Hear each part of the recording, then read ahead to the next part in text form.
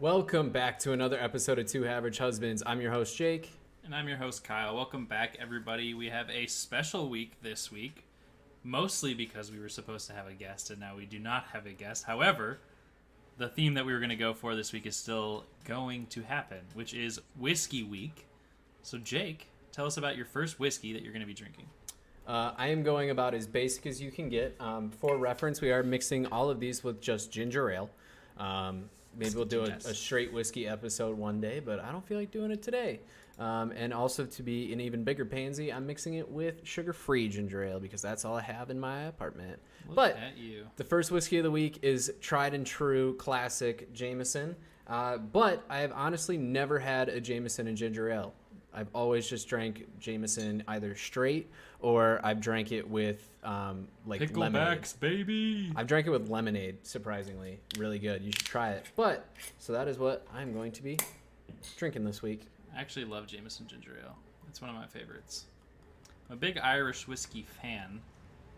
And so, on that note, I am also going to do an Irish whiskey. I am going to have my first Jameson ginger, not Jameson, my first whiskey ginger with Bushmills, another common whiskey.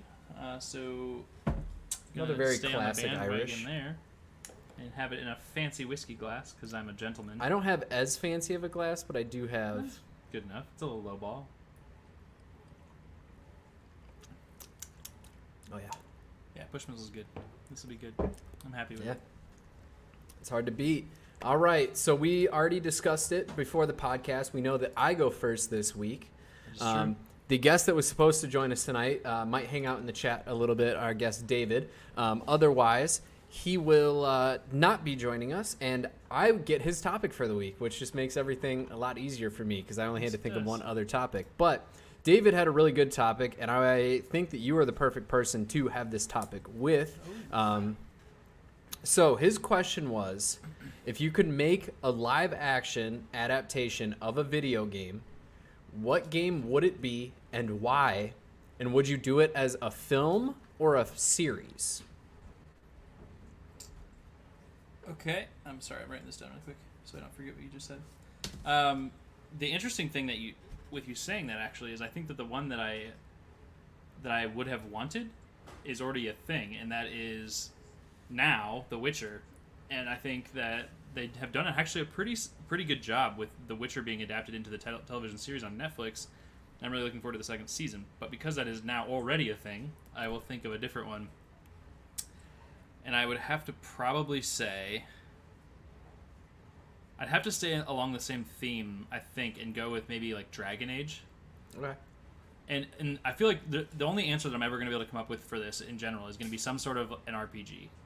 Because I think to go from game to show with anything other than RPG would be impractical for the most part. Like, you can't turn Call of Duty into a movie. Like, you could, but it's going to be terrible.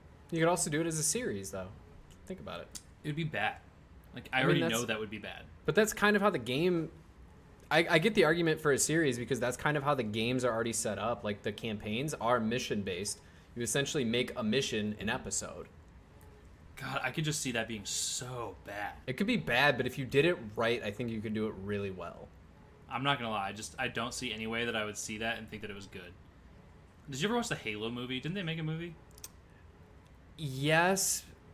I don't even think I watched it. I knew did. That would be bad. I did watch it, and I think they were an example of how you could do it really bad. Yeah. But I was super excited for the concept of it. And I've actually got a very interesting answer to this question. But why would you pick Dragon Age specifically? And would you do it as a film or a series? I think you could do this one of two ways. I think you could do it either as a trilogy of movies to match the series of games, or you could do a series. I don't think you could fit all of the content into one single movie. I think it would just be absurdly too long, or you'd leave out too many details. Because I think truly the reason that I would always probably pick an RPG, some sort of an RPG, is because I think that the amount of story specific to your character is heavily poured into an RPG as opposed to some like very generic game. So like even like The Witcher, right? Like you're still playing the role of the Witcher, and so everybody experiences essentially the same story, but there's so much story. Right. So, and I think you have to pick something like that where it's like an open world like sandbox game. Otherwise, I just don't think there's enough content. Like Call of Duty, right? Like you could take every single game of Call of Duty in existence today and probably do it all in like what, maybe 2-3 seasons and be done. I think it'd be more than that. Well, it depends. Like I guess if you broke up every game into its own season, then yeah, it'd be more seasons, obviously. But I think if you did like, I don't know, like 20, 25 episode seasons, Yeah. like you'd knock it out in a handful of seasons. Yeah. As opposed to, I think you can really, truly, not that you couldn't do this necessarily with a shooter like Call of Duty, but I think you can truly branch off of like the storylines of RPG games, and especially since there are, like with The Witcher specifically, there's 3 games, and all 3 of them have just a massive amount of content. Right. And so I think it would take a very long time for you to burn out all that content. And so I truly think that I don't care about the story of Call of Duty, honestly. I'm not invested. I'm sure there are people that do. I've always played the campaigns, and I've always enjoyed them. I just don't care about them as much as I would a game where I'm adapting into a specific role. Which is why, as we said this, I thought of another one. And this one I think you could do as a movie, hands down. So I'll give you the one, which is Dragon Age, that I would do probably as a series or a trilogy of movies. The second thing that I would do is Jedi Fallen Order. And it could be a single movie. I think it could be a great movie. I think if it was in the right hands and like with the same director as Rogue One, maybe you could come up with like a pretty freaking awesome story that follows along with somebody else in the Star Wars universe, and it still would be playful. And honestly, I think we really look as Star Wars fans to things like Mandalorian or something like that's already a very established character. But I think that would be a unique take to go to somebody that's not so established within the universe and use that person as the storyline, because I think that would be very helpful in terms of wrapping in some new people, and like not necessarily, it would help maybe with perceptions too if you have a rather unknown character that you're following through a movie as opposed to somebody that's pre-established, so that your perception isn't ruined by like one versus the other, you know what I mean? Right. You kind of get like a fresh taste of what that character is. So I don't know, those are my 2. That's what I would pick. So for me, I would probably say that the first one that came to mind for me, maybe it was a little unorthodox, and it was Escape from Tarkov, because I do think there is a story to tell there.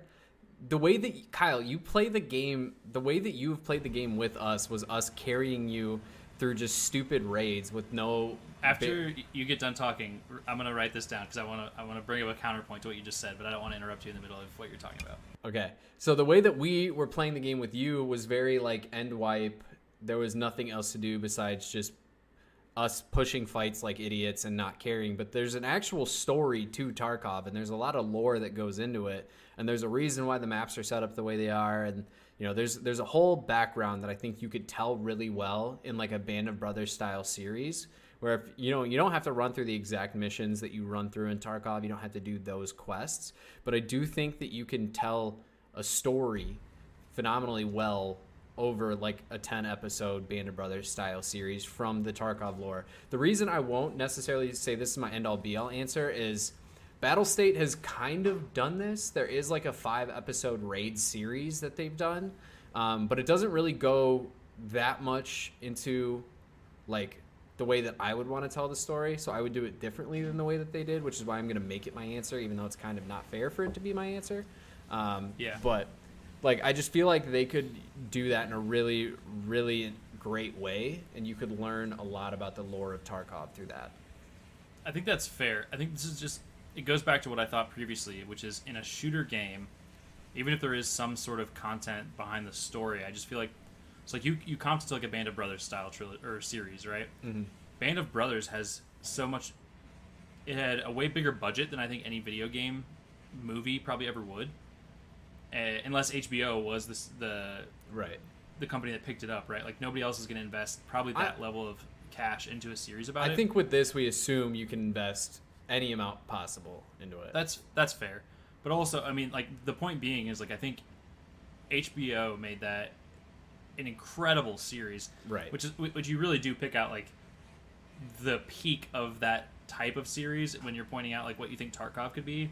But truly, there aren't that many Band of Brothers level or caliber series out there from a lore 100%. standpoint at all. But Even if I you- was saying it more like I would do it in a 10 episode series like that as opposed to like a 24 for an example that was like what 8 or Yeah. 9 different seasons. Like I would Sure. make it like a quicker, longer episodes, more content in a shorter period of time kind of thing. My only point is that I think you're setting the bar way too high when you're like trying to comp with Band of Brothers. I know that wasn't your intent necessarily, but at the same time, a first-person shooter game turning into a movie or a series, in my opinion, is never going to meet the expectations of what people expect from a war movie or series or trilogy or whatever. Like you go into those with the anticipation that it is going to be incredible and that, or it's going to tie to like specifically World War II. There's so many of them about World War II, and so you have like the connection of history there. Whereas if you take like a random storyline that's supposed to be like quasi real, I don't know. I think the opportunities for failure are probably higher in turning that type of a game into quality, viewable content. Which is why I think, and I say that too because I think like look at how the way or how Call of Duty is developed, right? So you get short video clips, right, in your missions that are how they feed some of that content to you, and so you're getting already like a viewable content in that respect. But in order for you to truly buy into that storyline, you have to be playing the character. Right. Like you have to go in and be that. the guy like crawling through and like sniping. Well, was it Black Mirror that did the interactive episode? Oh Or my was god, it- did you like that? Because Yeah. I didn't. I thought it was horrible. sick. So we sat and we woke up one morning and we did because we loved that series. Yeah. And it is Black Mirror, you're right. But we were like so excited for this interactive episode. We're like, great, new Black Mirror content. We went in and we played through 2 or 3 out of the options. I can't remember. And we were just like, God, that was fucking dumb. It was just so dumb. And it also was incredibly buggy and it took us forever to get it to work. But We had no issues getting it to work. I don't know if Jess enjoyed it as much as I did, but I've always liked that style of thing. But I do get what you're saying in that, part of why the Call of Duty stories are so great is because you kind of, whether you mean to or not, you kind of like take on the role of the character that you're playing. So I could get where that's coming from. You'd almost have to do it in like a modified first person perspective, I think, to get kind of the same. that's so and I want to be clear about my point there too, is like I think and I fight for an RPG because you are taking on the role of the character as well. Like, Right. you're bought into the story. My counterpoint is that with a game like Call of Duty or a shooter style game, you're more, I feel like at least for me personally, you're bought more into the action of it than you are the story. Like you're Right, there and yeah. you're like, I want to get out there and shoot these people and accomplish this mission, or I want to go and stealth as fuck and take out this entire like group of people or whatever. Like I don't think you're in it for truly what is the story telling me. It's more of I want to get out there and shoot shit, Right. which is very different, I think, than an RPG game. Yeah, I get that. I definitely get where you're coming from. And then for me, if I were to do something as like a movie, I would probably choose The Last of Us. I think Yeah, that'd be good. I think you could do that in like a 2.5 hour movie, and you could still tell the whole story. And I think you I'm could kind of surprised that's not already being developed because I feel like that is It probably a might- pretty perfect fit for a individual movie to I've- transition. Oh, the Last of Us on HBO. Is it a Apparently, series or a movie? And is it looks- actually tied to the game, or is that just the title of some fucking thing that they It produced? looks like it's so. This article came out yesterday, actually, tied to the game. It is a multi-season, going to be a multi-season TV show. Literally had no idea until right now when you brought that up that was actually a thing. But yeah, I feel like you could also do The Last of Us as a movie, and I feel like you could tell the story really well. I also think, surprisingly, I think you could do a battle royale as a movie because of the fact because of the fact that the Hunger Games, that's essentially what it was. It was a battle royale, and they obviously like you adapt the story to the narrative you want to tell. But I do think that you could make that kind of thing work. I don't wholeheartedly disagree with you. I think you need to be very careful about which one you pick. Yeah, Because I You can't swear pick- to God, you if can't you pick make a Warzone. Fortnite video game, Yeah, you I can't will pick Warzone. lose my mind. I think of the battle royales, I think Apex, honestly, like there is a hidden lore to a lot of these characters, and I think you Yeah. could express that in a show or a movie well. But Yeah, I could see that being like an animated series like a cartoon series or something like that, I think that would be good too.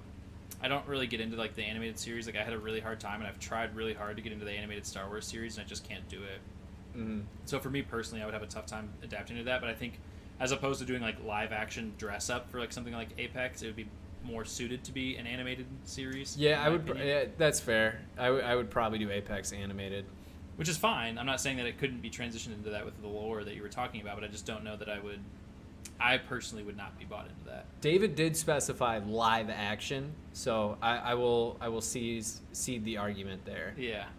I also don't know what Postal is. I feel like I should know what that is based on what Uncle Kyle said, but I'm struggling to recall what that is. I feel like my only experience with the Postal game was when I was much younger and we were moving house from one city to another. We stayed with one titty to another. I'm like 90% one sure city. You just said one titty to the other. It's been a long day. One city to another. We stayed at one of my dad's best friend's house for like 2 weeks, and I want to say that I played this game and got not in trouble necessarily for playing it, but like I wasn't supposed to be playing it when I was. Is this the same series that's still producing games? Like Postal Brain Damaged? Is that a part of the same series? Because apparently that just came out this year. Postal Redux, it looks like, was released. So it looks like the original Postal was in 1997. Postal 2, Postal 3. But there's literally 1, 2, 3, 4, 5, 6, 7, 8 of these now. Something including like that. One that was produced in 16, 19, and 21. Postal. So there's Postal, Postal 2, Postal 3, Postal 4, and then there's a spin-off, according to Wikipedia. Huh. So it looks like there's only 4 official games. These, so yeah. I can't speak on those becoming a series. Twisted Metal, speaking of Twisted Metal could be a very interesting singular movie, I feel like. I could just see like it. An absolute like demo derby of some sort, but that might be better suited as an animated too. I'm not really sure how I feel about that. I could see it as what was that Jason Statham movie where he had to drive to like get released from prison. I know what you're talking about. I'm blanking on the name. Whatever that was, I could see Twisted Metal turning into a movie like that. Yeah, I feel like there's a lot. Death Race is Death what Race, yeah. that was Death called. Race 2 was terrible, by the way. Don't watch it. But Can't say I've ever watched either of them, if I'm being 100% honest with you. The first one was actually kind of good. But yeah, I feel like there's a surprising amount of games that I think could be like decent movies. Like, yeah. If you really... I'm sure. I honestly think you could pick your poison on an RPG and make some sort of either movie or series out of it. You could do a Skyrim, Elder Scrolls series. Oh yeah, 100%. It'd be weird to do it live action, but you could do like Borderlands. You could do Final Fantasy. Final Fantasy honestly could probably make a pretty decent series. Never really played the Final Fantasy. Did they make a series of Final Fantasy too? I feel like that was one that's already been produced. I don't think they did. I could be wrong. But I'm not an expert. Let's see. So there have been anime films. Okay. The first one being in '94. There's been 9 total adaptations. That's interesting. But yeah, that doesn't surprise me. But I do cede to the fact that you can do a live adaptation of a lot of things very, very poorly. The most recent example that's coming to mind for me is the Netflix movie version of Death Note. The actual Death Note anime is the anime that, like, I haven't watched a lot of anime. I'll state that, but it's the one that really made me watch anime in the first place. Besides like Dragon Ball Z and Naruto, I don't count that because those were like just on Cartoon Network when I was a kid. I've never really been bought into the anime world, so I'm not a great source there. Think that I would like it a lot more, but I need to like dedicate the time to watch it, and I just don't ever really do that. But the live action, the whole Yu-Gi-Oh series. That's basically do anime that. if you think about it. I don't know. You tell me. But. It is based off manga. I mean, but yeah, the live movie version of Death Note is terrible.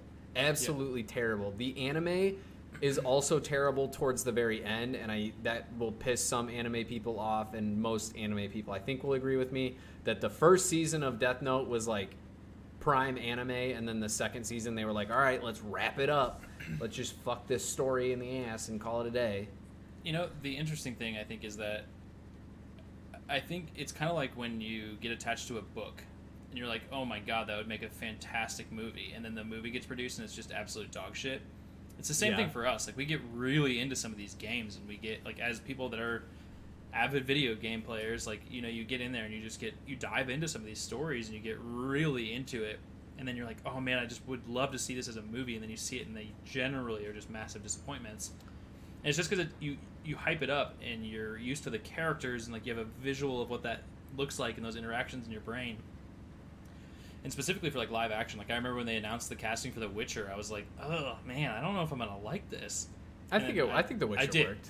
I do think that they did a good job, and I think it worked out, but I just was nervous at the beginning because I'm like, I have this concept of what these characters look like in my brain, and so when they did casting that looked very different than what I was used to seeing, I was like, man, I just don't know. Like, this seems weird to have these characters so changed physically that I just don't know if I'm going to see it the same. And it turns out that connection just doesn't exist. Like, I was able to completely separate my perception of the game and the movie or in the series, and just really enjoyed the series as well. I do think Henry Cavill was probably the perfect casting for The Witcher, though. There's a series on Disney Plus right now. I do too, by the way. I agree. He did a great job. There's a series on Disney Plus right now. Loki. Yeah. A little bit unrelated. I haven't watched it yet. I haven't checked it out yet, and I will when The Mandalorian comes back, because then I'll just watch them both while I have my Disney Plus subscription, then I'll get rid of my Disney Plus subscription when I'm done with both of them. But you can just have my login. You can't say that. Disney's going to find you now. You just said that on the air. Disney's coming for you. We live in the same house. It's family account. There's going to be a cease and desist order on your fucking desk in like 3 hours. Send it to me. I'll have my wife sign up. Fuck out of here. But yeah, man, I think that is a legit topic. I think that's good. I think I have a hard time finding success in these types of situations, and I think it's because of the reason that I just stated, and that's you just get very wrapped into these characters, and it's very hard for you to. It's hard for a director and like a casting, whoever does the casting for the show, to make the image of and your expectation for that game match what's on the show, and then more often than not, I would say I'd probably be disappointed. Yeah, I don't inherently disagree. I feel like moving forward, if studios do try and do live adaptations of video games, I think you almost need more gamer input and more input from the studios that actually created the games in the first place. Because I think they already know how to convey the story, so might as well consult them to try and convey it in just a live version. I don't know. That's my opinion on it. But I do want to thank David for that topic. I do think that was a really great topic. Yeah, David, if you missed it, you got to rewatch the episode, listen to it when it's uploaded on Spotify. By the way, everybody, the download for last week's episode just finished literally right now. I've been downloading this for fucking 3 days. I might have to just try to download it myself this next time and see if I can do it. It will be up hopefully tonight. I will, as soon as this episode is done, I will put it in RSS, and hopefully it will be posted to Spotify and iTunes this evening. But, Kyle, move on to your first topic here. God, words is hard. David is in the chat. He can tell you we had a 6-hour-long meeting today. My brain's fried. I spent literally all day at doctor's offices doing like annual checkups and shit. It was. I wish I could have done that. It was actually just extraordinarily boring, and they have a terrible internet signal in that building, so I just sat there like staring at the wall most of the day. But anyway, as we transition, I don't feel like I need to really rate this because it doesn't really match our rating scale, so I'm just going to enjoy the whiskey on this episode. I created a second liquor scale exclusively for hard liquor. Okay. I suppose I can rate it then, I guess. I'll give Bushmills a 6.2. 6.2? I think it's a good whiskey. It's a good, easy go-to, but I do appreciate Jameson more, but I am very partial to my Jameson. I was going to say, this Jameson is hitting the spot. I'm giving this sucker like a 8.1. I love Jameson. I really do. I have always enjoyed Jameson as well. I think when I was younger and drinking, Jameson does have like, even though it's just 40% alcohol. It's like most basic liquors that are out there. But I feel like the ethanol, like the actual like alcohol taste hit me harder when I was younger from JMO. So I always felt like it was harsher than it is. And as I have like drank more liquor straight over time, I think I enjoy it a lot more now than I used to. You know, quick shout out, by the way, especially since Uncle Kyle lives there. Iowa Irish Fest is creme de la creme in terms of getting out there, and they do Irish whiskey testing usually. They have a lot of the Irish beers. They have great Irish music, and it is happening, if not this weekend, next weekend. I'd have to look at the dates, but I'm pretty sure it's this coming weekend. So Uncle Kyle, if you can get up there, you definitely should. It's an incredible time. When I was still living there, I went every year. This weekend. And so can't recommend that enough. So very fitting that we're hitting the Irish whiskeys this week. Yes, sir. All right. If I could, I'd be there right now, honestly. But because of COVID and other things, Next year? I can't. Absolutely. We take a trip? I've been talking about it quite a bit on how I want to make it there, and it just hasn't worked out. But I would love to go back for Irish Fest. But anyway, before I go to my next topic, my next whiskey is the Kilburn Irish whiskey. Got the glare there, sorry. Can I block that out? There we go. Nice. I haven't ever tried this one before. I forgot I had it, but I had the one shooter in the cupboard there, so we're going to give this one a test. I am doing Conor McGregor's Proper 12 Irish whiskey. I've only taken shots of this, and I don't like it.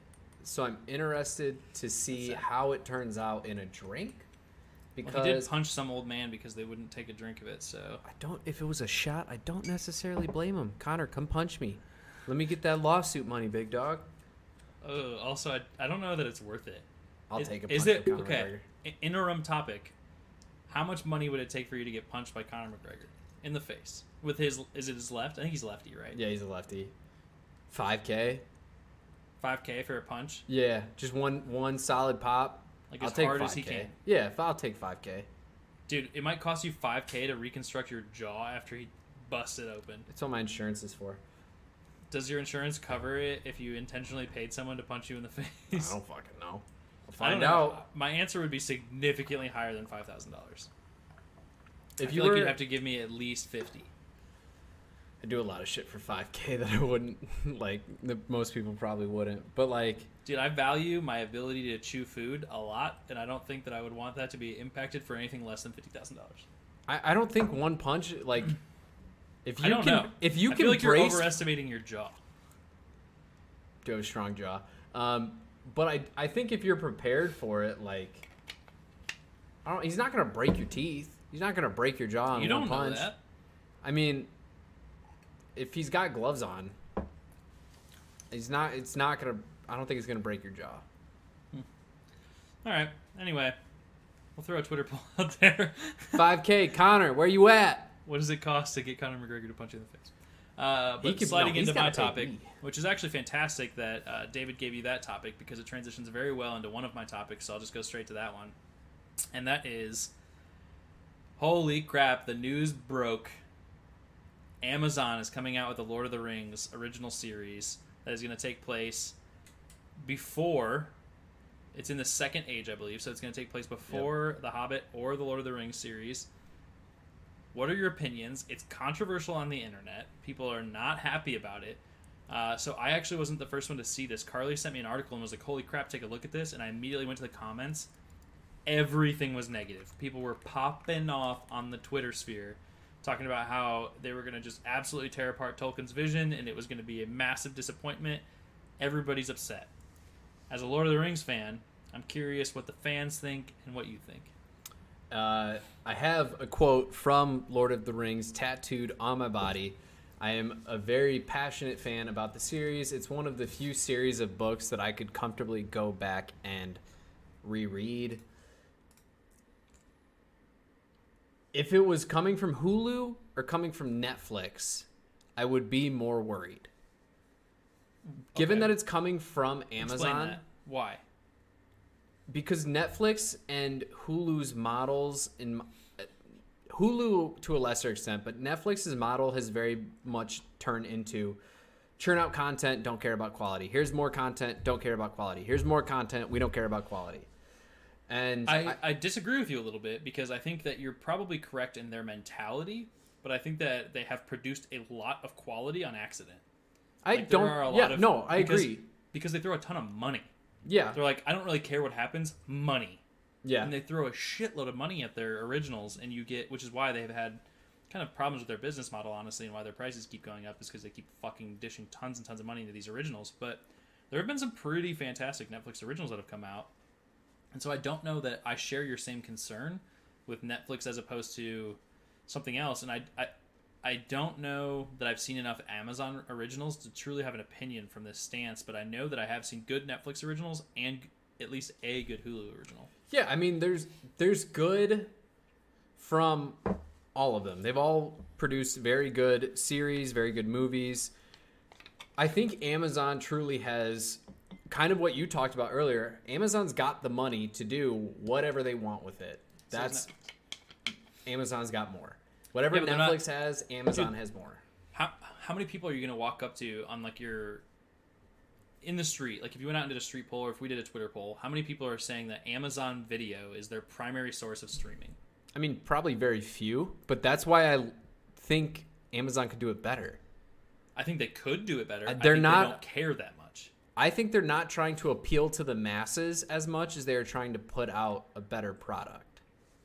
I completely disagree. I think Amazon is like, let me get my fucking fingers in everything that I can, and if something hits, we'll stick with it, and if it doesn't, we'll just scrap it. They're like, oh, we got to compete with Netflix somehow. Let's just make our own streaming platform. Well, what do you want to do? Do you want to get a bunch of originals and stuff? Nah, fuck it. Just like buy some shit, like give me some licenses, throw some stuff on a platform, make it work, and if people like it, they do. If they don't, they don't. The same thing with Amazon Music.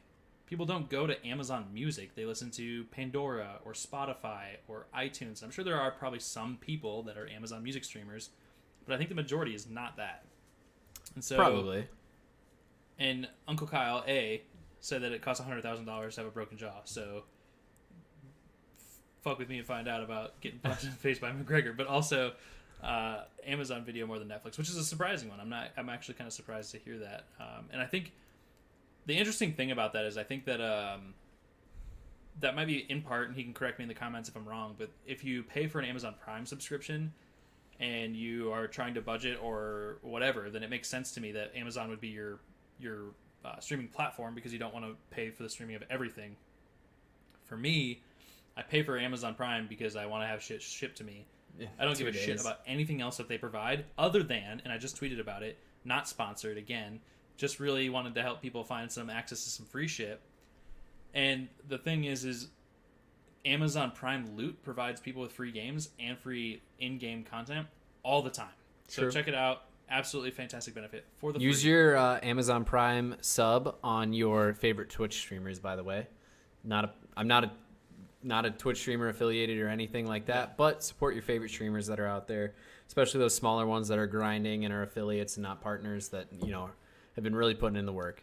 I've been trying to put in a little bit more effort on social media to push out things that I think are valuable nuggets. And one of them is definitely Amazon Prime. And like all the stuff that people don't know that you can have as additional benefits from Prime.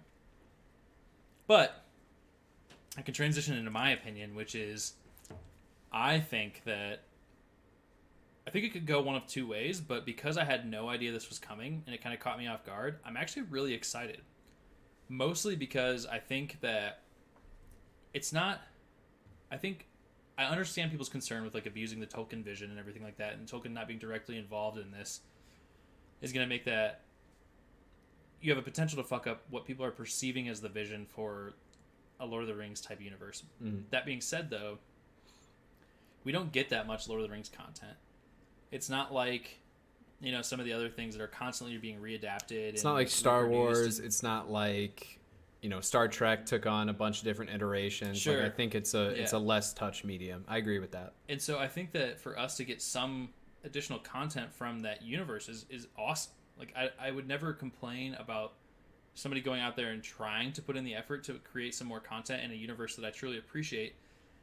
And I think that at the end of the day, like if I'm disappointed, then I just don't watch it, right? Like if I go into like episode 1 and 2 and I don't like it and I see a bunch of bad reviews that are like, yeah, I didn't really like it either, then I probably stop, like I just don't watch it. And who cares? It's not my fucking money producing the show. Like if it fails, and I move on. I don't think that it's going to destroy the universe that I appreciate just because somebody may or may not fail at producing that specific series. And so for me, I'm like, fuck yeah, give me some content. Like, I'd be so stoked to see something like that happen. And I don't know, maybe I'm just not that hardcore, but I think it's a great idea, and I'm actually really excited for it.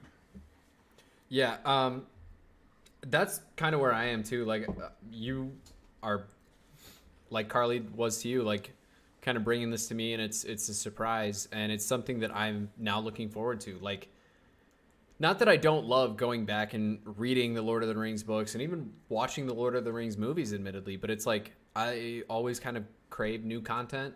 As much as I love old content, I love new content too. And it'll be exciting to see what they do with it. That being said, I'll be their biggest critic if it's ass, but I'll be their biggest supporter if it's great. Right, yeah, exactly. And it's like, why not just take the shot? And especially if they bring some people in that actually care about the universe and they try to make this something good, then fantastic for everybody else. And if they don't, then who fucking cares? We tell them they suck, and then we move on, and you never watch it again. I did also see, though, in conjunction with this news, that they were talking about releasing longer cuts of the Lord of the Rings movies other than the extended editions. How much film you got? You trying to take up my entire day with 3 Lord of the Rings movies? I love it. I'll watch it. I'll watch every fucking second of it. Give it to me. I would absolutely watch it, dude. I would fucking sit for an entire weekend and watch every single one of those. I would be pissed, but I would do it. We should do that sometime. Like, we should watch all of the movies. Just put it on the live stream. Come watch the Lord of the Rings with us. Well, we're just like fucking snoozing. I think you do have to be partnered for it, but like I know you can do watch parties on Twitch now. Yeah, but yeah, I'm sure you have to have some sort of a partnership or licensing or whatever. But yeah, even then, if it's just you, Carly, me, and Jess, we just throw that hoe on Zoom party or whatever it is. Yeah, I'm just saying. Dude, if they did it, I'm 100% watching it. I would be super stoked for that too. I will sit. Worst case, I will sit at this computer and watch it with you. There's never going to be a time when somebody is going to create content for a universe that I am invested in where I'm going to go, fuck that, don't do it. Yeah. Bring it all to me. I would love to see more. Like, I would love to see more Star Wars. I'd love to see more Harry Potter. I'd love to see any of these like fantasy universes that I am or was at one point in time attached to. And I don't know, dude. I don't think you can definitely disappoint me in the content that you produce, but you're not going to like initially make me like upset that you're going to try to produce content. Tipsy trade just went through. That was quick. I don't know in our fantasy league. I just sent in our in the redraft league. Okay. I just traded. No, I traded Logan. Oh, of course you did. I traded him Marvin Jones. I got Rashad Bateman. It's probably a fair trade. That's probably one of the more fair trades I've pulled on Logan over the past 4 years of fantasy. But just random injection that just popped up on my phone. Marvin Jones for Rashad Bateman. You both. I don't know how I feel about that trade. You get both teams wide receiver 1. You have low volume in Baltimore versus high upside. You think Bateman's going to be the one? Easily. He is easily the most talented wide receiver that has graced a Baltimore Ravens uniform in the past 5 years.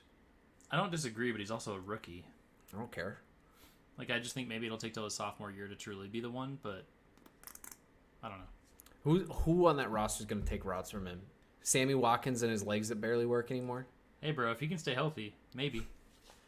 Anyways, yeah, I'm in the same boat as you. I'm always going to crave more material from the universes that I love, and I'd rather them try and fuck it up than to just like sit here with the same repeated material over and over and over again. Yeah, and as we get more information on this series, I'll probably talk about it more on the podcast, because really all they did was kind of drop an image, and they were like, hey, this is coming. Yeah. And they didn't really give very many details, and I'll look into it a little bit more, and as more news comes out about this, I'll formulate a more educated opinion on what this might look like as it comes out to release. But I'm fucking excited, man. Apparently, the Tolkien estate does have some creative restrictions that they can impose on the series. So I don't think it's just reading that. I don't think it's going to stray as far from the original concepts as people are afraid that it's going to.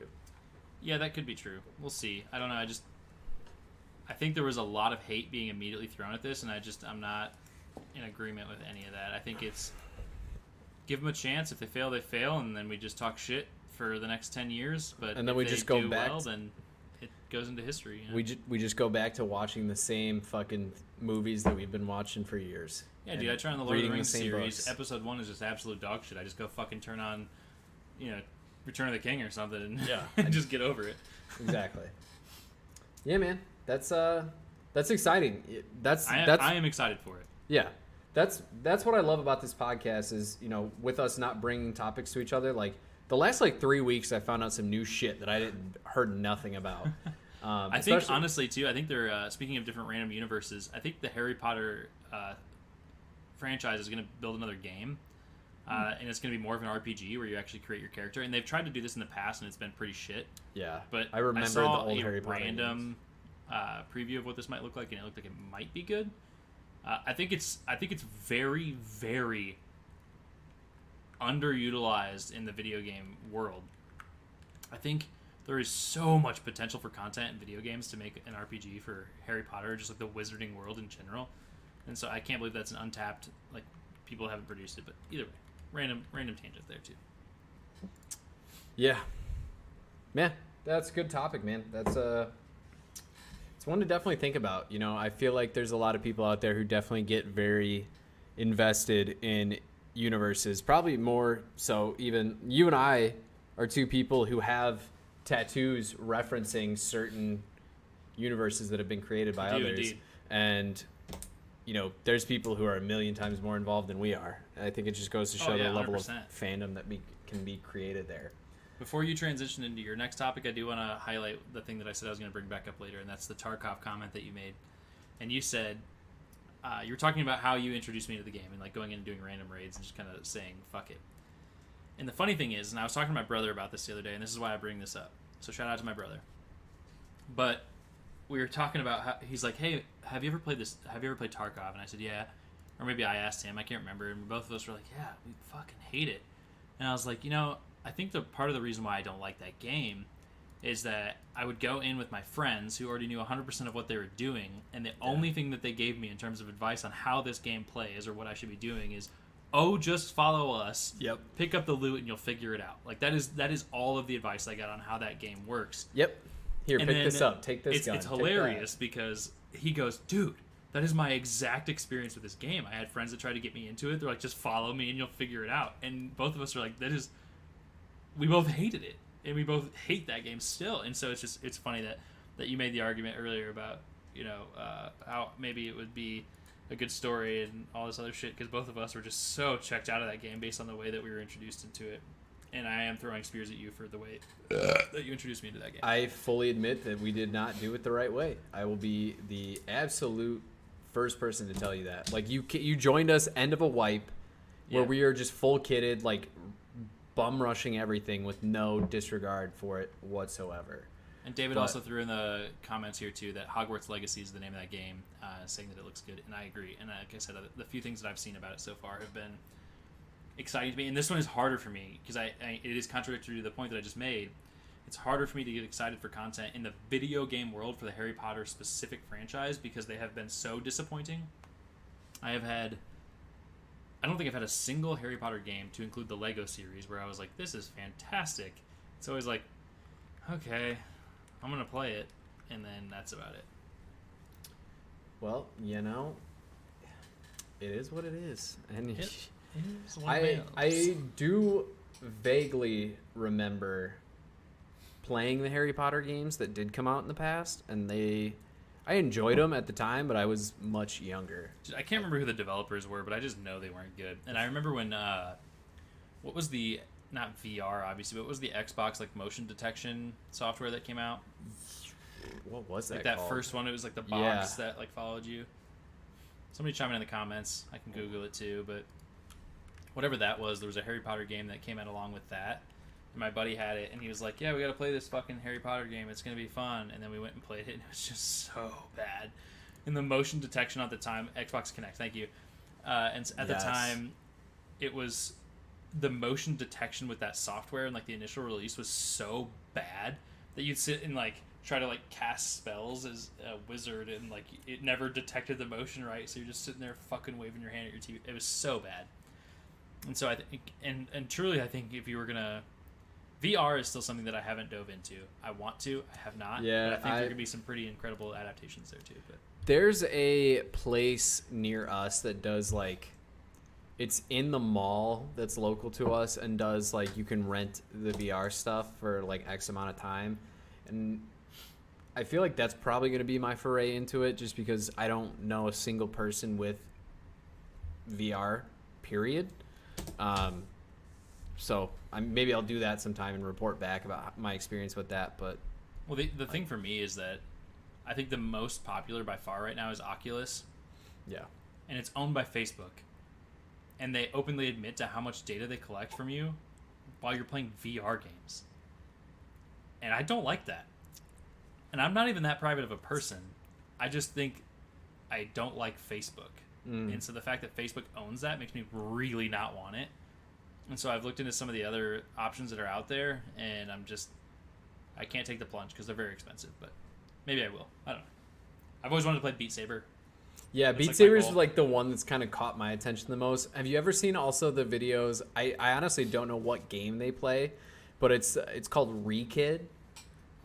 Like there's like a character like this. It's a kid who's playing with these adults, and he's just like doing like the dumbest shit in the games, and it's fucking hilarious. Admittedly, it's I've like not seen dumb. that. It's like dumb humor, but it's hilarious. I'll send you some of the videos after the podcast is over. But like Sounds good. whatever game they're playing, I want to watch. Like I want to play it just because I want the same experience that they're having.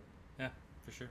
But I also want to be able to be the guy who's like running around my living room and I run into a wall because I was fucking like so into it. As long as I VR don't headset. destroy my TV like everybody's like worst nightmare, Yeah. then I don't really care. And even then, I'd probably just laugh that off eventually. I'd be mad at first, but I'd figure it out. Yeah. I've got old TVs. I gotta upgrade. We've been talking about it. Hey man. I'll never not want a new TV. Let's just put that out there. There was a good period of time where the technology really wasn't changing that much where I didn't care. I'll still But never. now, like, not you can want get a some new one. pretty fucking incredible technology for relatively cheaply priced. Yeah, you can get like 4K TVs for like a like You can get like a 75-inch 4K TV for pretty reasonable these days. The TV that's in my room, like literally over my left shoulder here, it's a 50-inch 4K smart TV. I think we got it on clearance for like $309. Yeah, technology's getting cheaper, man. It's definitely not like, you know, the I nicest shouldn't of the say nice technology's TV, getting but cheaper. Old technology's getting cheaper. yeah. Like, it's still kind of new to me. Like, the 4K realm is like, oh, 4K, but it's still like, it's been around long enough that it's getting cheaper. Yeah. All right. So to kind of parlay into my second topic, which really doesn't have a whole lot to do with anything that we've talked about so far. But Kyle, I want to kind of get your opinion on the Olympics. What do you think about it? Because when I was younger, I absolutely loved watching the Olympics. I got so invested in it. Like, didn't matter what sport it was, I was going to find a way to watch it just to root on, like, whoever, whether that was, like, an athlete that I knew that was representing a different country, whether that was just rooting for the U.S. athlete. Like, what's your opinion on the Olympics in the modern age that we currently live in? I almost brought something to do with the Olympics up as a topic, and I feel like maybe I should just tag it into your topic before I go to my next topic as well. That's fine. And Do we it. can talk about that towards the end of this one. But my opinion in general is that I don't care. Yeah. And I agree with you. When I grew up, I think my mom used to watch it, and specifically, I think we paid more attention to the Winter Olympics. Yeah. And I agree. We were the same way. I think we definitely watched the winter more than summer. I liked Olympics. watching like the snowboarding. Yeah. That's probably honestly about it. But there was never really any like summer Olympic sports that really got me going. I will say the one thing that I do appreciate now about the Summer Olympics is that they're adding in some of the other sports that I think are pretty cool, like skateboarding, for example. Yeah. They added rock climbing this year, which is kind of cool. And there was one other one that I can't remember what it was, but I think there was 3 new events added this year. Could be more. I don't know, but I'm only remembering 3 for some reason. But either way, I think it's cool that they're making it more accessible to some things that I have thought were like solid sporting events. Go ahead. So the 5 that were added for this Olympics were baseball/softball, karate, skateboarding, rock climbing, and surfing. Oh, nice. And that's pretty cool, right? Like, so you have some of those like kind of niche sports, like specifically skateboarding, surfing. and rock climbing, I guess. All of these are kind of like lower visibility sports, or the popularity is probably not as high as some of these other things, but Right. they're pretty awesome things, and people can go out there and display their talent. Now, I heard somebody say like, "Oh, the Olympics are just the X Games now." I don't agree with that at all. I think that there's I truly don't agree with that. There's a couple different reasons, but it's kind of a different topic, I guess. I also don't agree with that because you can add every game that's in the X Games, and it's still nowhere near the level of like what's involved in the Olympics. Like, yeah, you can add stuff to the Olympics and make it better and more modern without making it the X Games. Like, there's still every Olympic sport that's been around for years upon years upon years is still there. It's not like, I don't know. And also, I've never watched the X Games. I have never watched the X Games. To be fair, I skateboarded a lot when I was a kid, so I think that's part of the reason why I watched the X Games. But also, like Call of Duty was in it for a few years, and I was a huge Call of Duty esports fan. So I watched that a lot. But yeah, also the X Games is yearly, right? So I think it's just easier to watch. Sure. But anyway, like what I do now, which is funny that I think this is a good topic, but I now what I do with the Olympics is I just go to Google and I go, Olympic medal count. Is America number one? Nope, we suck. And then I just move on with my day. Yeah, I'll check every couple of days and I'll open it up and look. And it's literally like, oh, China has more golds than us? We suck. And I just move on. And that's kind of the end of it for me. And like most overall medals, though, by 9. Hey, man, if you ain't first, you're last. Ricky Bobby, let's go. We're first in medals, period. We're not first in gold, which is first place. We're not first in first place. And so I have looked at that a few times over the course of this Olympics, but I haven't watched a single event. I have seen some highlight reels for some things on like Instagram or something that have popped up, and I'm like, oh, hey, that's pretty neat. But I just don't care. That's my opinion. Yeah, I'm kind of at the same boat. Like, maybe it's just the generation that we live in now where a lot of us focus on streaming a lot more. Like, I don't have cable, and this is shown on cable, or if you have, like, the Peacock Plus or whatever it's called. I actually do now. I just got that. Now you can watch the Olympics. Oh, this is a great opportunity, because I've mentioned this on another episode, and I will mention this again now. I have the Amex Platinum card has rotating benefits that they add in all the time. So if you're an Amex Platinum card member right now, you can get Peacock Plus for free as a benefit of the Amex Platinum card, which is why I got it. So shout out to you. Everybody out there that has the card, if you don't have the card, hit me up. I'll send you a code to come on in and give me some more points. But also, just get the card. It's great. Don't use debit cards. Anyway, sorry. Can confirm. Don't use debit cards. But yeah, I just think like a lot of it's lost its luster. I don't know if that's like I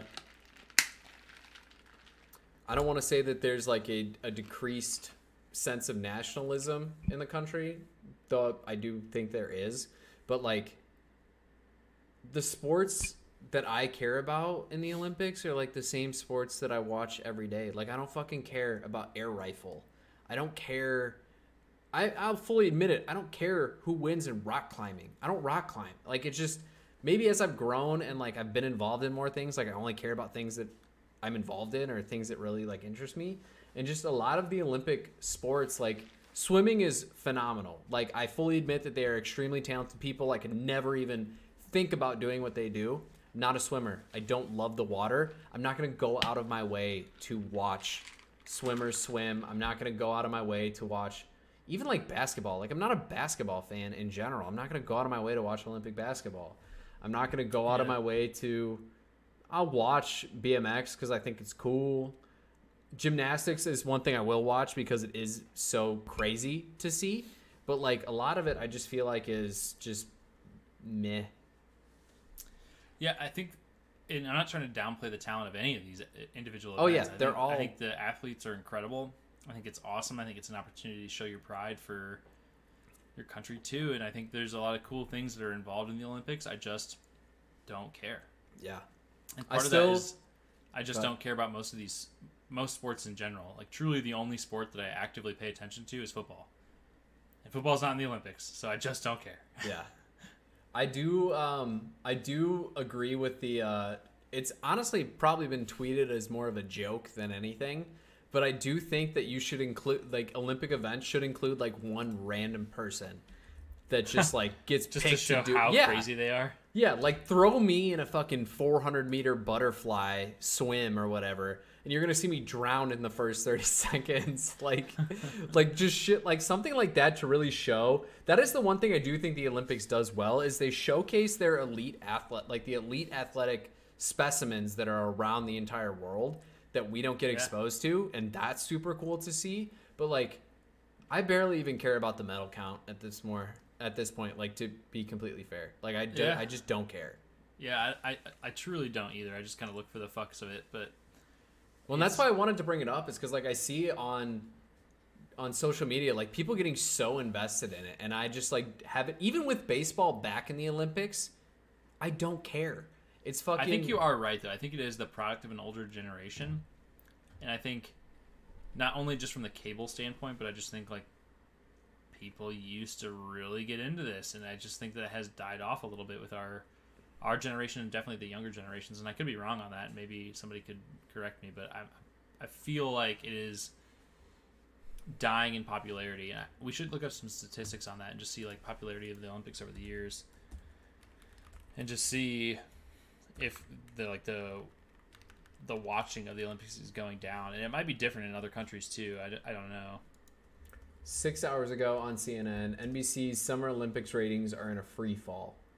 Yeah, so not shocked. It's down 45% from 2016. Not shocked at all. It is down nearly half the viewers that it used to have. And I think that's a combination of people are cutting the cable more and more and more and getting rid of, TV networks and having a cable viewership. But I just think, people just don't care. Like, I think part of the social media generation has allowed people to develop fanhoods in more of an extreme. And people who are football fans, like, they watch football. They watch baseball fans, watch baseball. Basketball fans, watch basketball. They don't give a shit about anything else. Yeah, I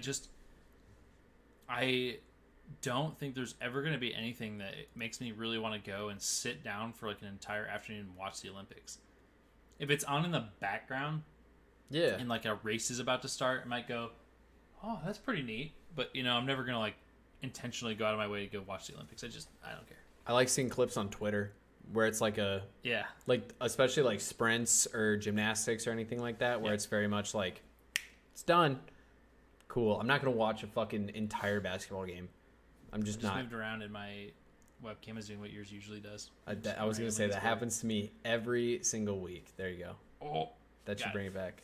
Not too bad. But to tag on to the end of this, I saw this prompt, I think, on Twitter, and it made me think of it. But what if you were going to be an Olympic athlete in any of the possible sports, winter or summer? What do you think you could start now and make it to the Olympics in? Or what would you want to? What do you think you could be successful in as a sport and actually get good at it enough to go to the Olympics? I'm going to name 3. Oh. The start training now part is what's throwing me off. I feel like if I were to pick 3 Olympic sports that I think I could do and do somewhat well, regardless of training time, baseball is a easy thing for me. Like, Olympic baseball is minor league baseball basically, and like realistically, if I would have put much more time and effort and understanding what I know now into my baseball career, I think I could have at least made it to the minor leagues. Like, I feel like I could do that somewhat competently, even if it's for like, a country, like, obviously you have to have some heritage, but like, I have Irish heritage. Like, I feel like I could probably show up at an Irish baseball practice right now and be the second or third hardest thrower and probably, hit a couple dingers here and there. I feel like if I dedicated more time to it when I was younger, I feel like golf is something I could be good at, just because I do have I always forget that's an Olympic sport. Yeah, same. I do feel like I have very good hand-eye coordination, and I've always kind of naturally been good at golf, even though I've never put a ton of time into it. Before you get to your third, I want to say my one, because I only have one, because it might be your third. It probably isn't. Curling. Yeah, I think if I could we see that. formed a team of like dad bod boys in a beer league, You, just me, and started Dane now, just fucking. yeah, dude, and I think we could fucking get good at that pretty quick. And go I to could the see Olympics. it. I could Probably see not it. beat those guys. Like I don't want to downplay that either because I think there probably is an incredible amount of skill that goes into what they do. I don't know because I've never tried, but I do think that I would have fun with it, and I think it is probably one of the few that I could actually pick up and try to get good at in a short period of time. So curling is 100%, and honestly, I think it's probably the stupidest thing to watch, but I think it would probably be a lot of fun, especially in like a beer league format where you'd go out and play some fucking curling. Yeah. Yeah, I could definitely see that. The last one that I was gonna name, which is not realistic given my current circumstances, but if I had access to the intelligence / supplementation of a lot of people in that sport, I feel like I could be a pretty decent weightlifter. No way, dude. My body would fall apart trying to do what they do. Well, you'd also don't have a lot of steroids flowing through your veins like a lot of them do. Aren't they tested for that?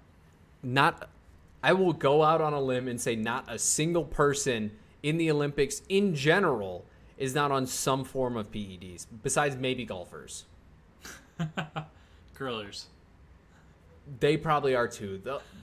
They're taking Adderall so they can calculate the angles that they got to spin the fucking... Shooting's a good one from Uncle Kyle in the comments too. I think I could see that, I yeah. don't know about handball. I don't know if I agree that I could get good at that, but I think that's a fair. I addition to the pulled up a list of Olympic sports here, and So I'm did trying I, to yeah. see. I went through all of them, and the only one that I think I could like try now and figure it out is curling. I'm not that athletic. If I was strictly talking like I'm starting practice today, I'm gonna say ping pong, table tennis. I feel like dude, I'm no pretty good way. at that. I'm pretty good at that. No way. Yeah, way.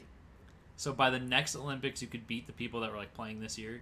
You think it could be competitive? Yeah, No fucking way. yeah.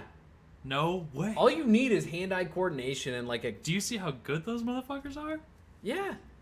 That's the most highlights that I've seen in the entire Olympics this year have been fucking ping pong players, dude. All right, doing fine. some wild ass shit. Fuck you. I'll pick something else. I don't believe you at all. You don't have to pick three, dude. I have one. I know, but still, I know it's not ping pong. maybe. I feel like people train from the age of like 6 to be fucking good at ping pong. Well, okay, so what is this? What are like, maybe not you in general, but what real quick are like one or two Olympic sports that you feel like people in like there's somebody out there who could just pick it up today and like realistically compete. Like I feel like boxing is a sport where like some guy could say today he's like fuck it, I'm gonna be a boxer, and then in 4 years be like an Olympic contender. Yeah, probably. Bobsledding, maybe. Maybe luge. Yeah. Luge.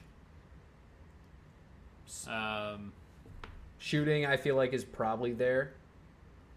I feel like a lot of these That's are probably have it, to be, like though. an inherent natural talent that you have like hidden. Yeah, But I think in that same regard, like fencing, maybe. I can see that. Yeah. But yeah, most of these I don't know. David said no chance. I don't know what he said it to, I but think he was talking about ping pong. okay. Well, challenge accepted. Catch me in Tyler's office. He's got a ping pong net in his drawer. Dude, I bet road cycling too. No, fuck no. I think people train for their whole lives for that, but I think a individual could train nonstop for the next like 4 years and get really good at that. I don't think so. My argument for this is there's plenty of people who have trained. There's a documentary on it on Netflix about a guy who like has cycled for a lot of his adult life and then started taking steroids. And even after he started taking steroids, he wasn't competitive in it. Like, I feel like there's like, again, most people involved in Olympic sports in general are on some form of performance enhancing drugs, and they just know how to beat the testing of it. What about triathlons?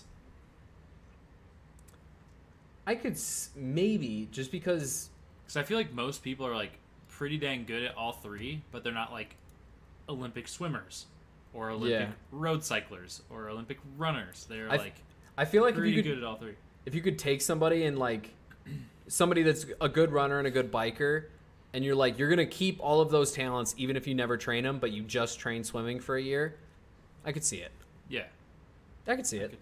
It's valid. It's viable. But either way, I think the only one I would have a chance at all, is curling. It's the only one. That's fair. I'll say golf too. I'll say golf is probably my one, just because I can't imagine how incredibly difficult it would be to get to the level. And I know it's not like Tiger Woods going out and golfing in the Olympics. Typically, it's like. No, I mean it's the top golfers in the world were pretty much there this year. Like, is that always the case though? I feel like that's never been the case. Maybe I'm completely wrong. I'd have to go back and look. But like Justin Thomas was there. He's probably the top U.S. golfer right now. Jon Rahm is the top Spanish golfer. Rory McIlroy, the top golfer from the United Kingdom. Like I would Maybe say, I'm just completely wrong. I don't know. I would say a lot of the top golfers are there, but I feel like golf is a sport that does have kind of some of that like innate hidden ability in it. Because like I know people, I literally if you ever see me wear the Good hat on this podcast. It's a brand called Good Golf, and it was started basically by a golfer named GM Golf. That's his YouTube channel. On his very first round of golf that he ever played, he got a hole-in-one. Like, there are some people with just that innate talent at a sport where even if it's pure luck like his was, like, something just clicks. And I feel like golf is a sport that could, in theory, be one of those few. I'm a terrible golfer. I don't have that natural talent. I do like to drink, though, so I go out and play for the beers. But that's probably all we can say about the Olympics, other than neither of us really care that much. And that's the basic of this. The Olympics needs to either modernize the way that their content is viewed or modernize their content in general. Otherwise, I think you're going to continue to see a downturn in viewership amongst at least the United States, if not the world. Yeah, I think it's probably going to slip away. Like, I feel like, not like it's going to go away, but I feel like popularity is just going to continue to nosedive. I don't think it's going to be anything incredibly surprising to see their ratings continue to go down. Yeah. All right, man. That is a good topic as well. It's very relevant to what's going on right now. So glad you brought it up because I was also thinking about it, and I was going to skip for my second topic instead, which correlates to something else that you brought up, kind of. I'm reaching a little here. But mine is, holy crap, let's talk about the training camp injuries that are happening right now in the NFL and how they're going to impact the upcoming season. Most of them, probably not, because a lot of these players are probably going to be healthy still by the time we get to the regular season. But there are some that are definitely worth talking about. Biggest one right off the bat is Carson Wentz foot surgery. Yep. He was going to try to tiptoe around it and go, maybe I can just rehab this, and then literally 2 days later, or maybe a day and a half later. The Colts literally said, no, get the surgery. Yeah, we want the most predictable outcome. 5 to 12 weeks. What a fucking gap. So we have no idea what's going to happen. I get it, just because I get the gap because feet are finicky, and people are finicky when it comes to how much they can bear. So what I kind of read up on what the surgery will be, it was speculation, but it's very much like entirely dependent on pain tolerance, because they're essentially removing the bone that is causing the issue, if I understood the article that I read right. So it's basically going to be like, does your foot work? Yes. How much pain can you tolerate and still throw the ball? That's going to determine how quickly you can come back. Sure. So if he's got a pain tolerance, it'll be on the shorter side of the things. My guess is, too, they will take a little bit longer, assuming that Jacob Eason or Sam Ehlinger are competent enough to keep them in 1 or 2 games. Because you have to remember with Wentz especially, if he doesn't play 75% of the snaps this year, the pick is only a second-round pick as opposed to a first-round pick. See, that's probably the biggest impact. Is I'd say there's a pretty solid guarantee now that the Eagles have a second-round pick now instead of a first, which is But you have to think about it. If the Colts were just benching Wentz later in games to like lower the snap count, the Eagles could probably file a grievance and get past it. When it comes to an injury, he's gonna have to legitimately miss 4 to 5 weeks of games in general. Yep. To make it like a legitimate argument that they didn't try and do it. Yeah, and I think which I is think they have a legitimate ground to stand on now, though, especially if, yeah. like what you were saying, like if you have a backup quarterback that can keep you involved in the first few games, let Wentz ride it out. Let him get fully recovered and come back healthy, and also not give up your first round pick. So I think the Colts have a lot of motivation now to sit him as long as possible with 100%. the legitimate grounds to do it. And so sorry, fucking Eagles fans. Yeah. But also, the funny note on this one is that Nick Foles might end up coming in potentially to replace him if they don't have faith in the backups through the rest of training camp. It's been rumored. Nick Foles coming in for Carson Wentz which again. is hilarious. As a Bears fan, please take Carson Wentz, or not Carson Wentz, Nick Foles off our hands. Like, just give us the cap space, like the little bit that we get back. But I think, honestly, I don't want to say the more impactful, but equally as impactful injury from that team is Quentin Nelson going down with almost the same injury. We were talking about, in my opinion, the best offensive lineman in football. Going down with an injury, also missing a potential 5 to 12 weeks, and playing a position that, honestly, his foot impacts him more as an offensive lineman. So much of your strength as an offensive lineman comes from your leverage and your ability to use your legs to your advantage. Whereas a quarterback, there are quarterbacks who can get by not planting on their foot and just throwing all arm, like especially if you adapt the offense to that injury kind of being a thing. I think the Nelson injury is just as impactful, if not more impactful, than the Wentz injury. I don't think you can say that Wentz is the most impactful injury with the fact that Cam Akers is missing the entire season. I wasn't saying it was the most impactful. I said it was one of the biggest ones that came to mind right away with recency. But yeah, we've already kind of touched on the Cam Akers, so I wasn't going to deep dive that one. But yeah, Cam Akers is super significant. I think you're starting to look at a lot of these other ones too, and we can rattle some of them off and just talk about the impact. But before we move on from Wentz, like you also have the impact to his weapons. Like, does Pittman have a chance to be as successful as he might have been? No. And I agree. I don't think he does. And actually, I don't think he does. I'm torn on that just because Carson Wentz, if you look back at his stats, has never really supported like an elite level wide receiver. The money positions around him have kind of always been tight end and running back, whereas potentially, Jacob Eason, a quarterback who potentially throws like a more traditional style offensive approach, maybe he supports Pittman or Pascal or Campbell a little bit better than Wentz would have. So maybe it helps the wide receivers in that aspect, but downgrades, your tight end value in your Mo Alley Cox and Jack Doyle, your Kylan Granson, and your downgrades your running back value in Jonathan Taylor a little bit.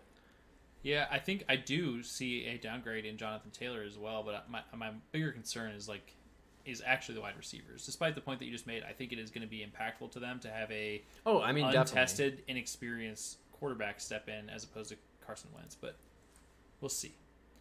So yeah, we can tear into some of these other ones really quick, and I don't need to spend too much time on this stuff, but this is the last topic that I have, so we kind of touch on some of these other significant ones to note in the NFL right now. So Michael Thomas. Yep. That's is a huge one. I've actually been trying to, in some leagues, reach out and try to get some trades for Michael Thomas now, especially in the leagues where I don't need him right away. Yep. And so I can have him sit on the bench until he gets healthy and then use him later in the season, hopefully to bring me into the playoffs. But that's big. He waited a long time to get that surgery, and so it could be huge. But then the bigger thing too, like to add on to that already, is Tre'Quan Smith, who would presumably go in to fill that role because they don't have anybody else besides Michael Thomas, is also injured. So nothing serious, hopefully, but Tre'Quan Smith is also out, which could be a huge impact to that team. Yeah, especially now that they no longer have Drew Brees. I think Marquez Callaway becomes the clear one now until Smith is healthy again. They signed Chris Hogan. I don't think that really impacts much of anything. We're talking about like a 32-year-old wide receiver who kind of relies on speed and shiftiness, and last active action we saw, he really didn't have that anymore. He hasn't really ever been effective outside of his few years with Brady where he was a usable weapon. Yeah. I think this kind of solidifies, in my opinion, that Taysom is probably going to end up the starter on that team as well, just because he can run the ball. Like, Jameis Winston just can't. Like, not to say he can't, but it's not one of his skills. He's never done it effectively at the NFL level. And I think with Taysom running the offense, like you can between Murray and Kamara, like you can run a triple option in that offense and you could just fucking go up and down the field. Like you have 3 very good running backs / whatever you want to call Taysom Hill. Call him a tight end, call him a receiver, running back, quarterback, whatever. I just don't see a point to starting Jameis when you don't have the weapons to really like support his offense. Like unless I don't disagree with you. I think there is a higher chance now of Taysom Hill taking the job, just because Jameis Winston, despite his failures in terms of, if you want to perceive it that way, with the higher level of interceptions and everything else that he struggled with as a downfield passer, like he's gonna try to stretch the field. But if you don't have anybody that can do that with him, there's no point in putting him out on the field. So I agree with you. And a lot of people want to call Adam Trotman a sleeper. Yeah, for lack of a better term. But, like, we're talking about a guy who just hasn't really shown much of anything at this point. Like, he's very much an unknown. He doesn't have the athletic profile, in my opinion, that a lot of teams would like to see out of a true, like, target.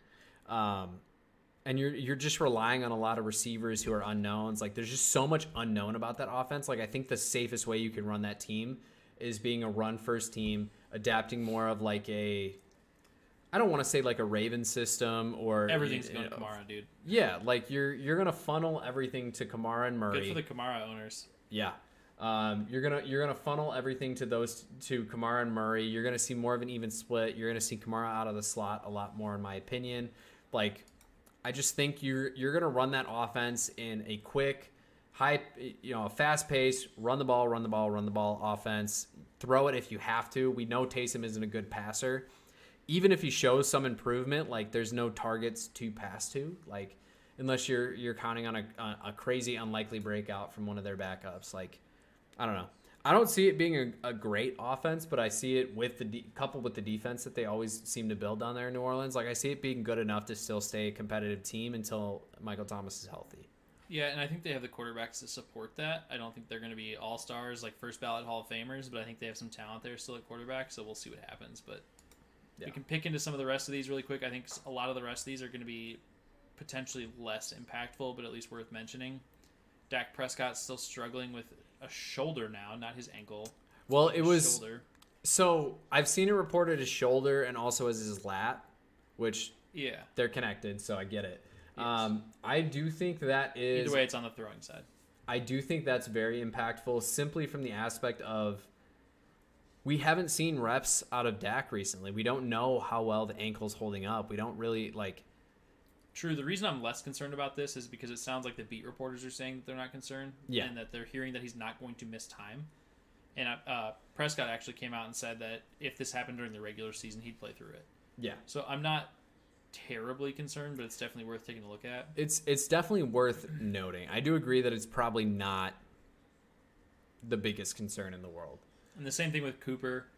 I think he kind of babying his ankle back, but I think he's back. He's back. He's like we saw it with fucking AJ Brown last year. Like, the man never practiced on Fridays. Like, It's going to be the same thing with Cooper all throughout the season. They're going to baby him into games. He'll probably play in maybe the third.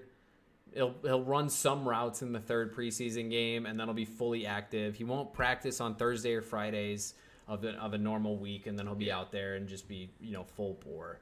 I will say the one on the same division that I'm concerned about is Saquon Barkley, because he's still on the PUP list, and they're saying that he is slow to recover from this ACL injury. So I am a little concerned about that. In the long term, I think maybe he eases his way in, doesn't mess around in the preseason, and he's regular for the regular season, but it still concerns me a little bit. If I had to guess, he'll miss the first game. He'll have a 50% snap count for the first 3, and then they'll determine where they're at from there. If they're 0-4, they'll say, you know what, let's take it easy this year. Let's get you back. If they're 3-1 or 2-2, all right, here's 80% of your snaps again, right back to you. Like, I'm not. Yeah, I don't disagree with that. Saquon is one of the few players I probably am least worried about coming back from his injury, just because he already is an athletic freak, and athletic freaks are the guys who are coming back from these injuries, and it's not that big of a deal. Yeah, on that same note, on the same team, Kenny Galladay, hamstring injury in practice, probably nothing to be He'll miss super 2 concerned or with, 3 but weeks. he does have a history of yeah. injuries with the hamstring and with the hip, so something to watch out there for as well, but not terribly concerned. I do Moving think on in the same division, though, like, dude, Devonta Smith, that one is sketchy. I'm not worried. Like, yes, he weighs nothing. At the same time, I don't think it's that big of a deal. He'll miss 2 or 3 weeks, and he'll come back, and he'll be...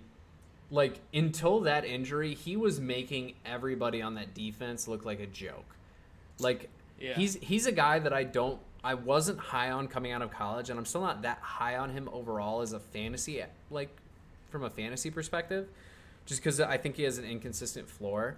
But I do feel like he's a guy that is so talented that as long as he can stay mostly healthy, he'll be fine.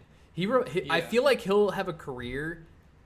Let me clarify this. He's not going to be a Julio level receiver, but he'll have a career like Julio, and then he's kind of always nicked up a little bit, Sure. but that it's never really impacting his performance too much.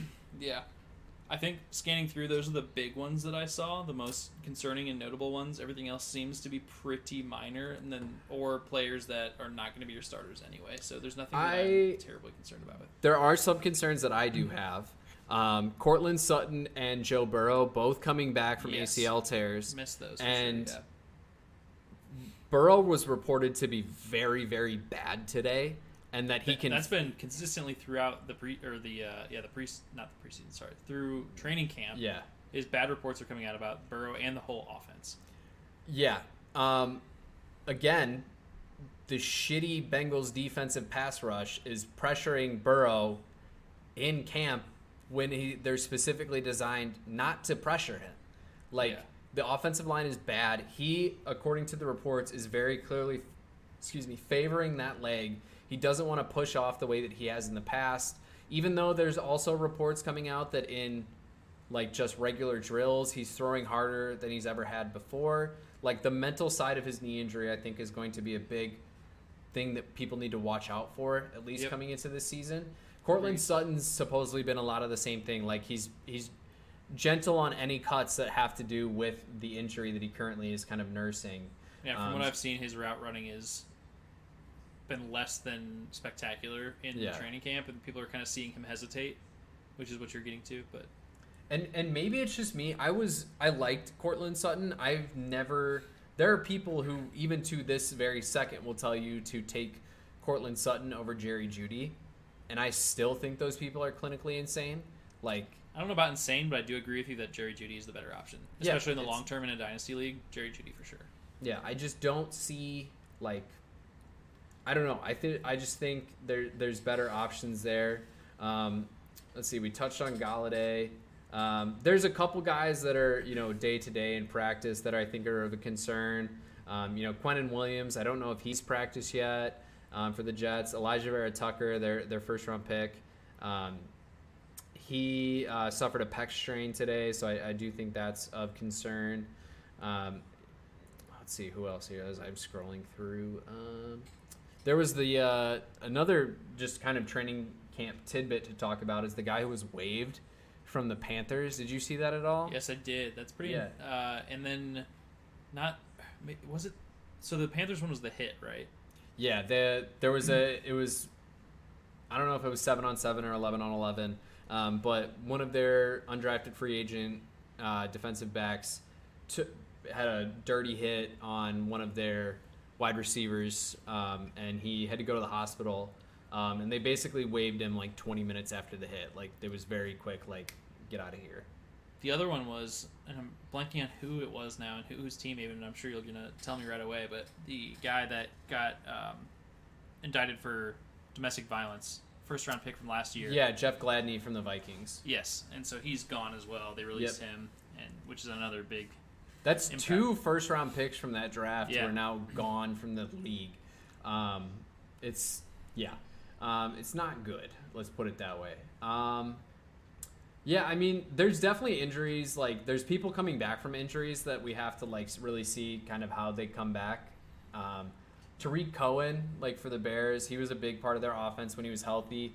He's weeks away from even practicing, according to Matt Nagy, so that's something to definitely keep in mind. Was it Antonio Gibson that was still nursing, like, a foot injury on the way back? He's fine, yeah. Yeah, that's what I was just going to say. At a training camp, I've heard that he has not struggled with that at all, and he's fine. Yeah, he's come out and said that that's not an issue to him whatsoever.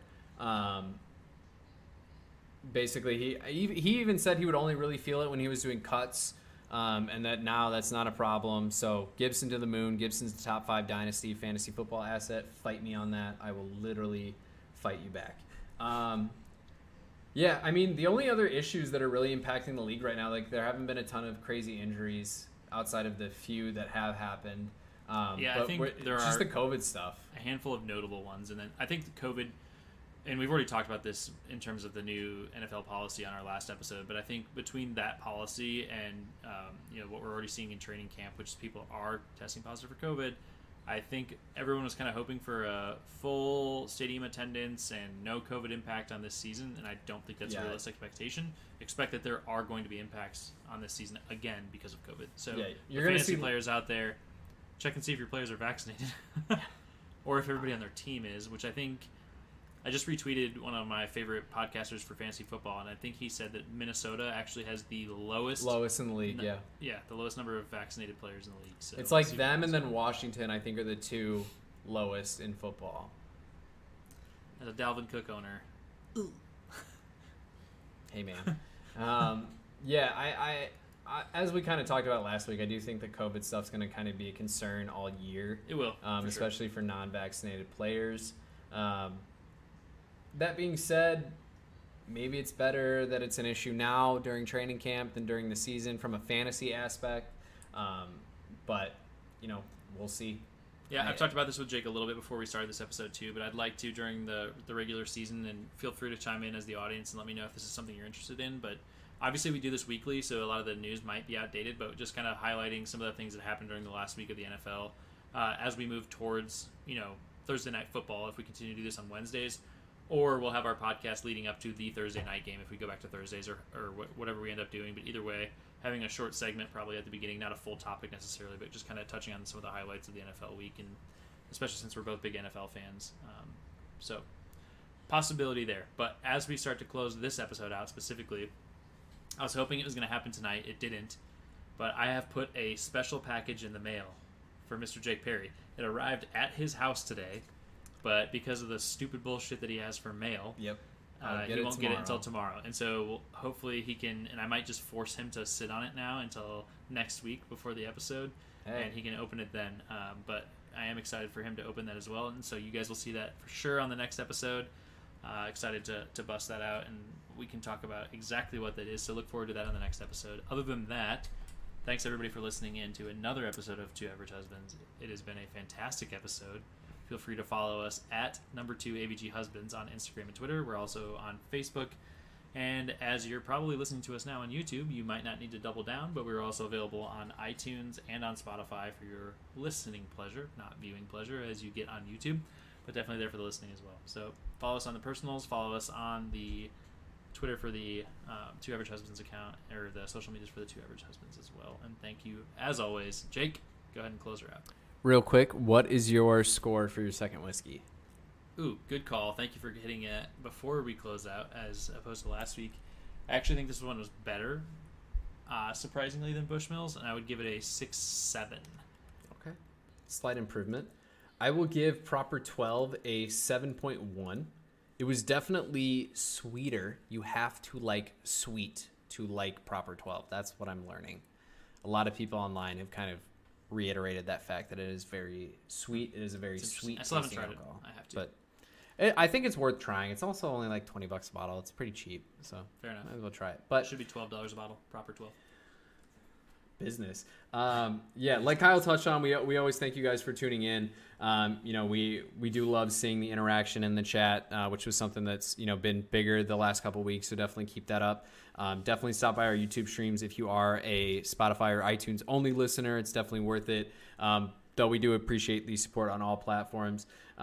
Like Kyle said, make sure you give us a follow on our personals as well as our joined accounts for the social platforms. We are going to try and be more active. I do have a lot of posts that I've been backlogged. Kyle and I have both been very busy with work and school and stuff recently. So hoping to get back to posting a lot more on social platforms. But that is all that we have for you guys this week. We thank you all for tuning in, and we will see you next week. Peace.